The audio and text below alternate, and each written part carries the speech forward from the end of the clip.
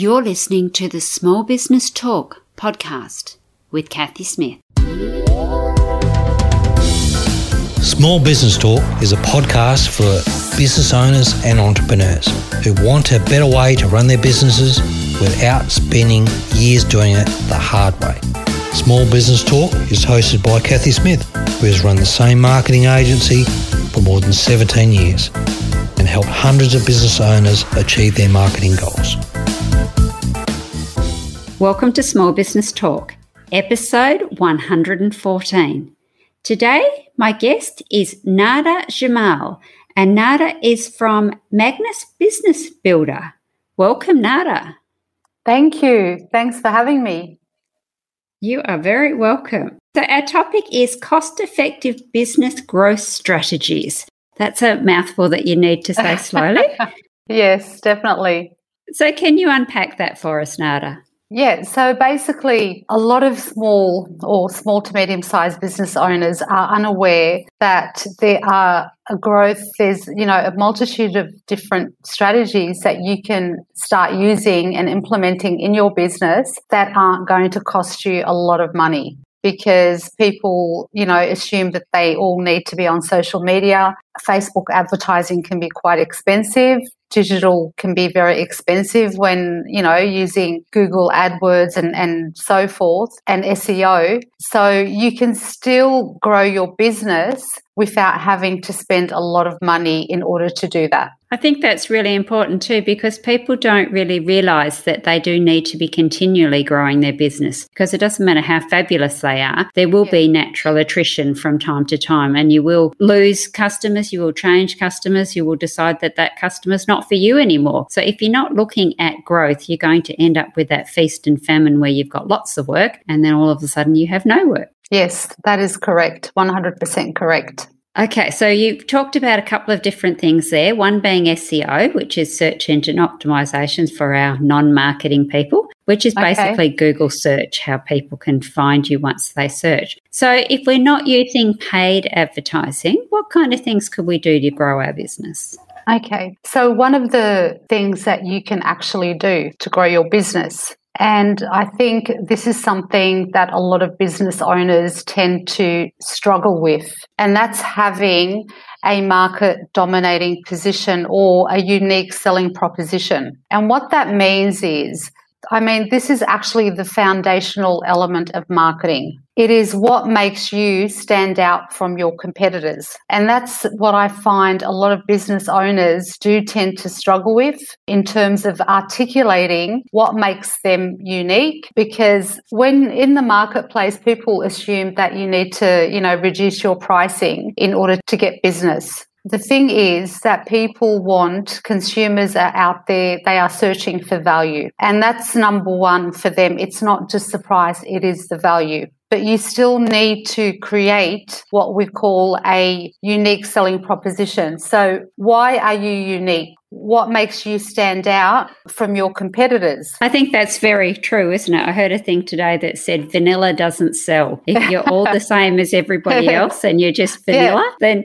you're not standing out. So why would we look at you as opposed to somebody else? So we really do need to look at being that unique and why you would use us as a web designer, Catco Enterprises, as opposed to somebody else, because there's a web designer on just about every block these days. So we really do need to be looking at what is different about your services and your business compared to everybody else. That's right.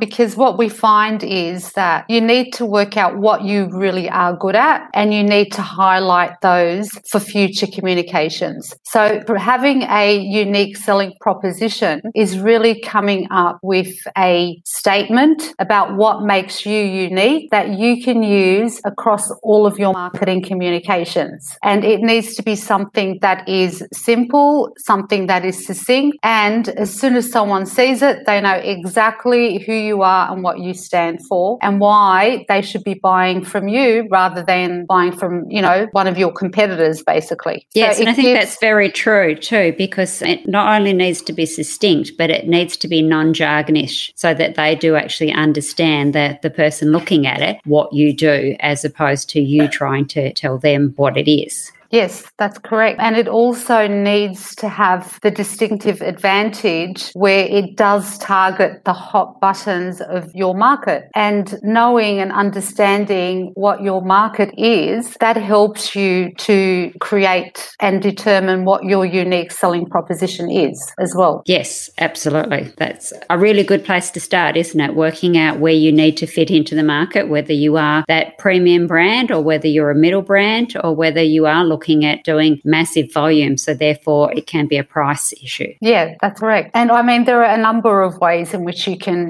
create and determine what your unique selling proposition is. You can have a look at the service that you offer, whether it's a service or a product. Is it exceptional? Can you build a winning case on just that product or service alone? Unless it's something that no one else has. But very few things are like that these days, right? It could be also your core values, which includes your integrity, respect, compassion, and so on and so forth. So you can look at it, from that angle as well. Also things like expectations. So what do your prospects expect? Do they expect you to be punctual, accurate, have no sales pressure, no pricing games? So it really depends on the type of business that you're in. And it could be things like finishing things on time and on budget, which you're pretty much very aware of within your business, I would think, and having a level of professionalism. And then looking at things like workmanship, which means that there are no cutting corners, doing something right the first time, and having that attention to detail, things like quality and performance of the service or the goods that you're offering as well. They can all be contributors to creating your unique selling proposition. Yes, that's really true, isn't it? And definitely the way to go, because if you're providing a service that isn't up to the value that you're trying to portray, then you're going to have a major mismatch, and then people aren't going to believe anything else you say from there on, because if your unique selling proposition doesn't reflect the service that you're doing, then they wonder about everything else. So if you've got a premium price, then you need to have that premium product. You need to have it all squared away neatly and tidily, and like you say, attention to detail, and it can't be sloppy and come in really grotty packaging or anything like that. So obviously unique selling propositions at the beginning, and then you need to build it out from there. So what other things should we be looking at for our growth? So we've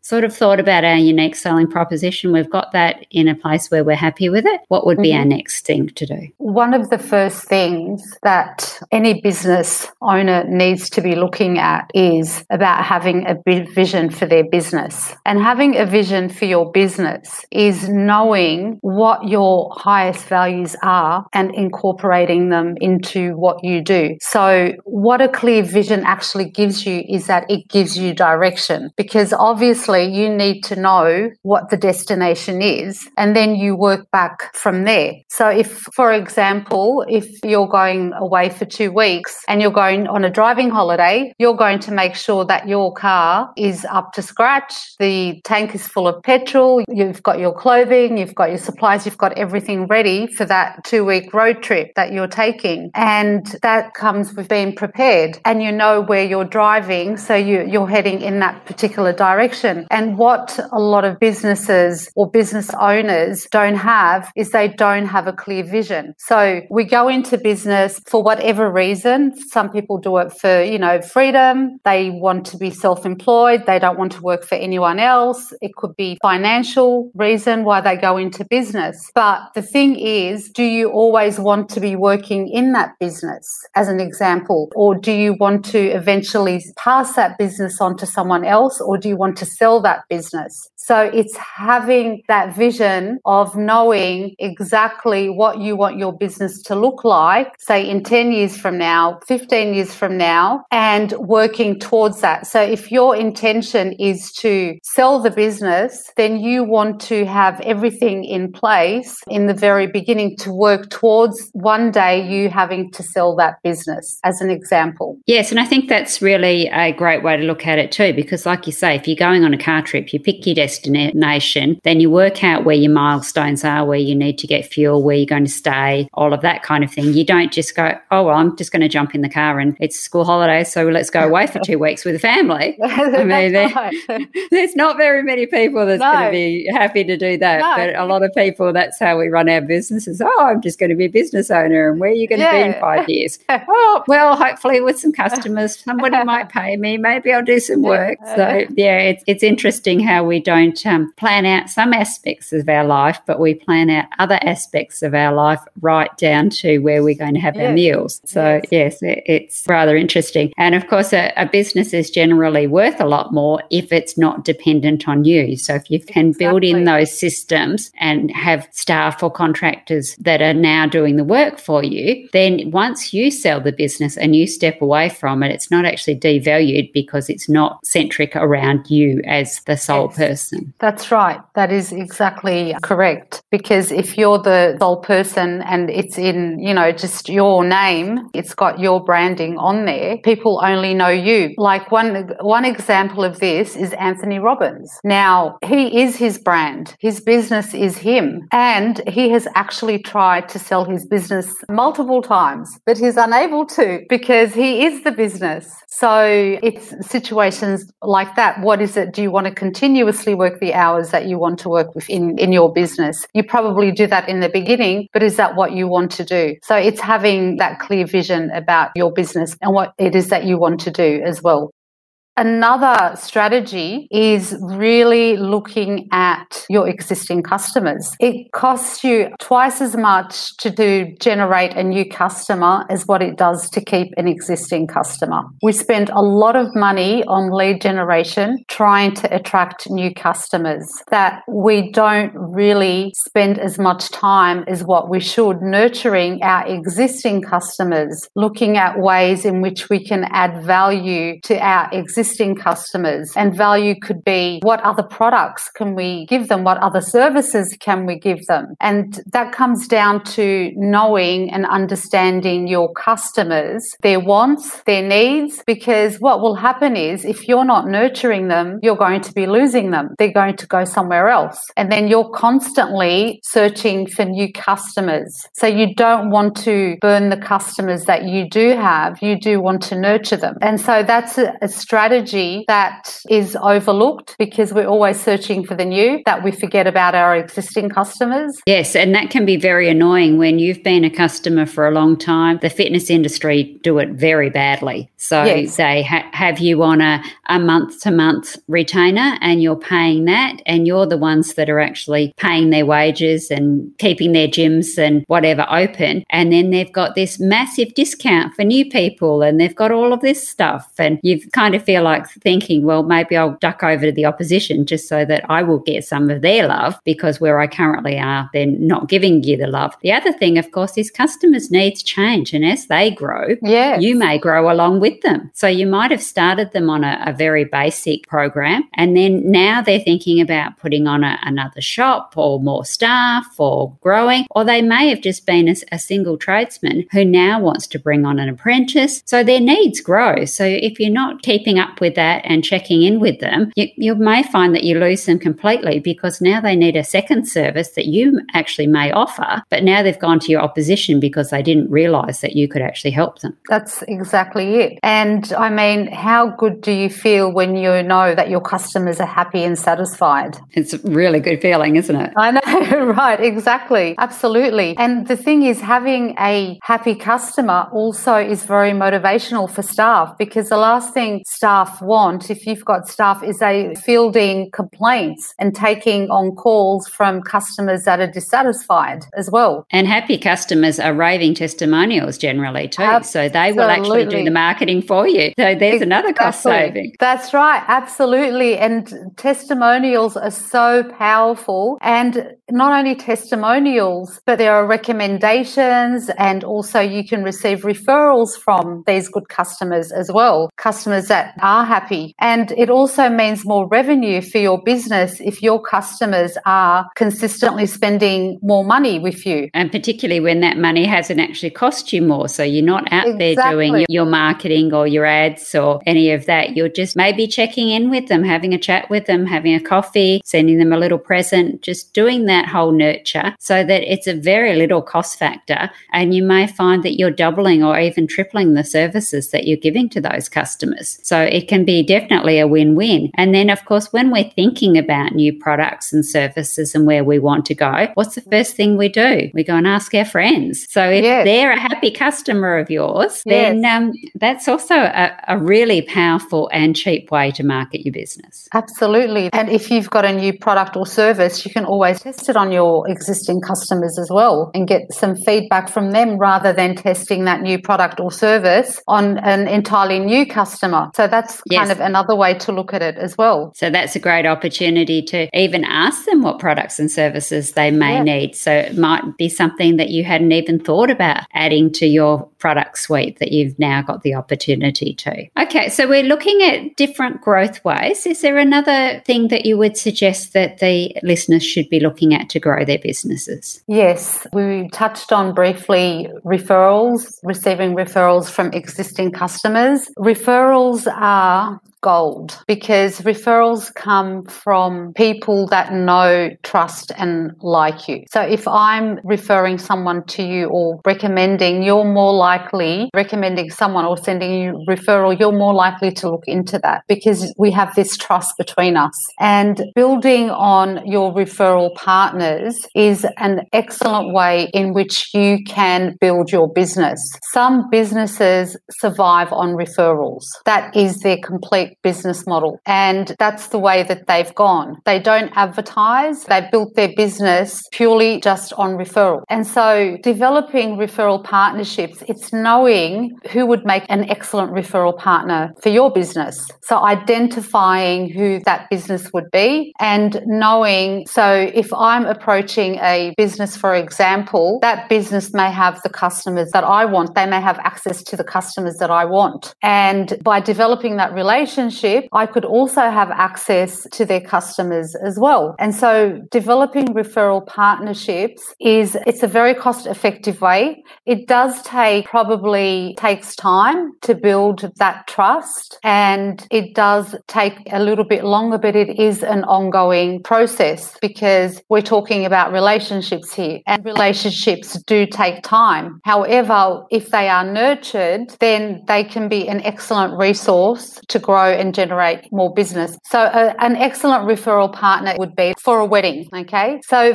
within the wedding industry, you have so many different services. You've got the hairdresser, you've got the makeup artist, you've got the photographer, you've got the cake, you've got the wedding dress, the jewelry. There is so many to choose from. So if, for example, I am a florist, I want to develop relationships with all of those different businesses because that's where all of my customers are. They're going to buy their wedding dress. They're going to hire a car. They're going to probably the catering, the venue as well. So you want to be able to develop relationships with all of those types of businesses. And so as a florist, if I had 5 different referral partners and each one referred just one customer to me a month, for me, that's 5 customers that I didn't have. And so when looked at that way, you can see how effective having referral partners can be in order to grow a business. And it could work for any type of business. It doesn't matter what business you're in. There is the potential to have and form relationships with referral partners. Yes, and referral partners are great because they're people that work within the same kind of customer base that you do, but they're not competing with you. So like your example there with the florist and the jeweler, they'd be looking at the same brides-to-be, bridesmaids, mother of the bride, but they're not actually selling the same thing. So that can be really powerful. I've heard a couple of really good examples of how that's worked really well. One was a top-end car dealership, and they were looking at, okay, who are our main focus? So the main people that bought their cars in this particular suburb were quite well-to-do ladies. So they thought, well, how can we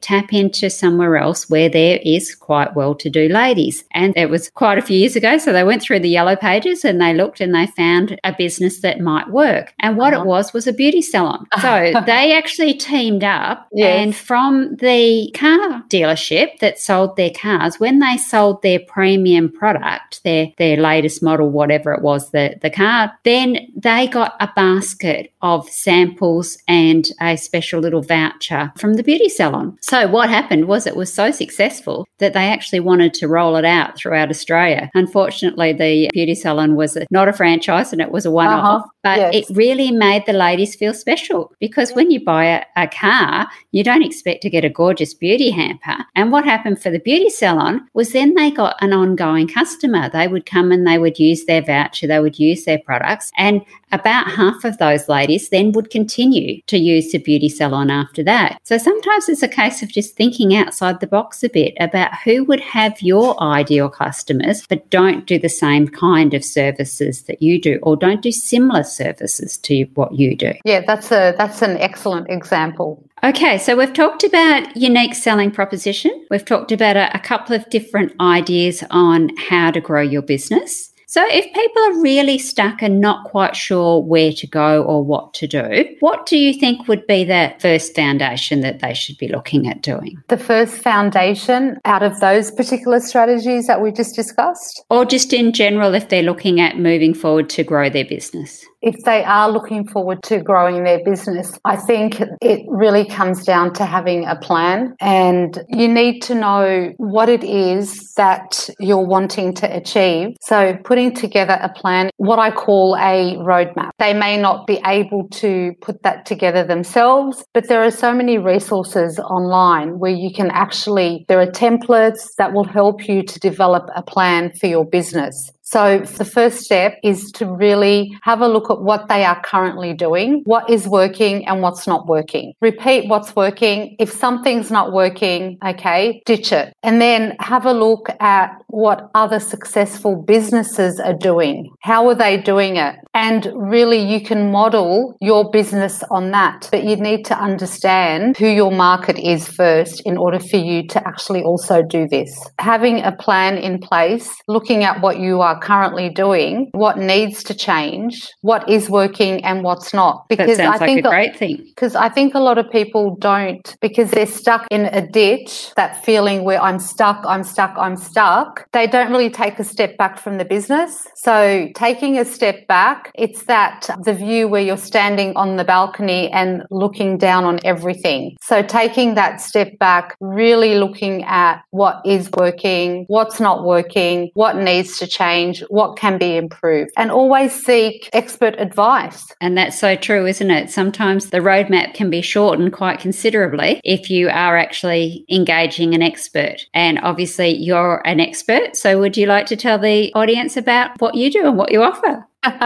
I'm a business strategist, and for me, I've been doing this for a few years, but I've been working with small, medium and global businesses for over 25 years. And my purpose is really to help small to medium-sized business owners and leaders to really develop business growth strategies that do generate tangible results. I'm all about the results. So I'm passionate about working with them to provide them the guidance, the clarity, the accountability. I mean, we all need accountability, the motivation when things aren't going as well as they want them to go, and also the inspiration, and to work with them on developing ideas and watching those ideas generate the results for their business. So that's what I do. That's what I'm passionate about. And the way that I look at it, every business that I work with, I'm working with a community, because that business probably also employs half a dozen people or more. Those people rely on that business for their livelihoods. And it has a ripple effect for the community, because if a business is doing well, the employees are happy, they're getting paid, they're also spending money within the community. So it has that ripple effect across the board. And would you like to let listeners know about the two different ways that they can work with you? Yeah, absolutely. So they can reach out on my website, which is Magnus Business Builder. They can also send me through an email at nada@magnusbusinessacademy.com as well. And I'm constantly doing workshops as well. The workshops are live and they are completely free, so they can attend any of my workshops. I do have one coming up in a couple of weeks as well. Excellent. And are they in person or online?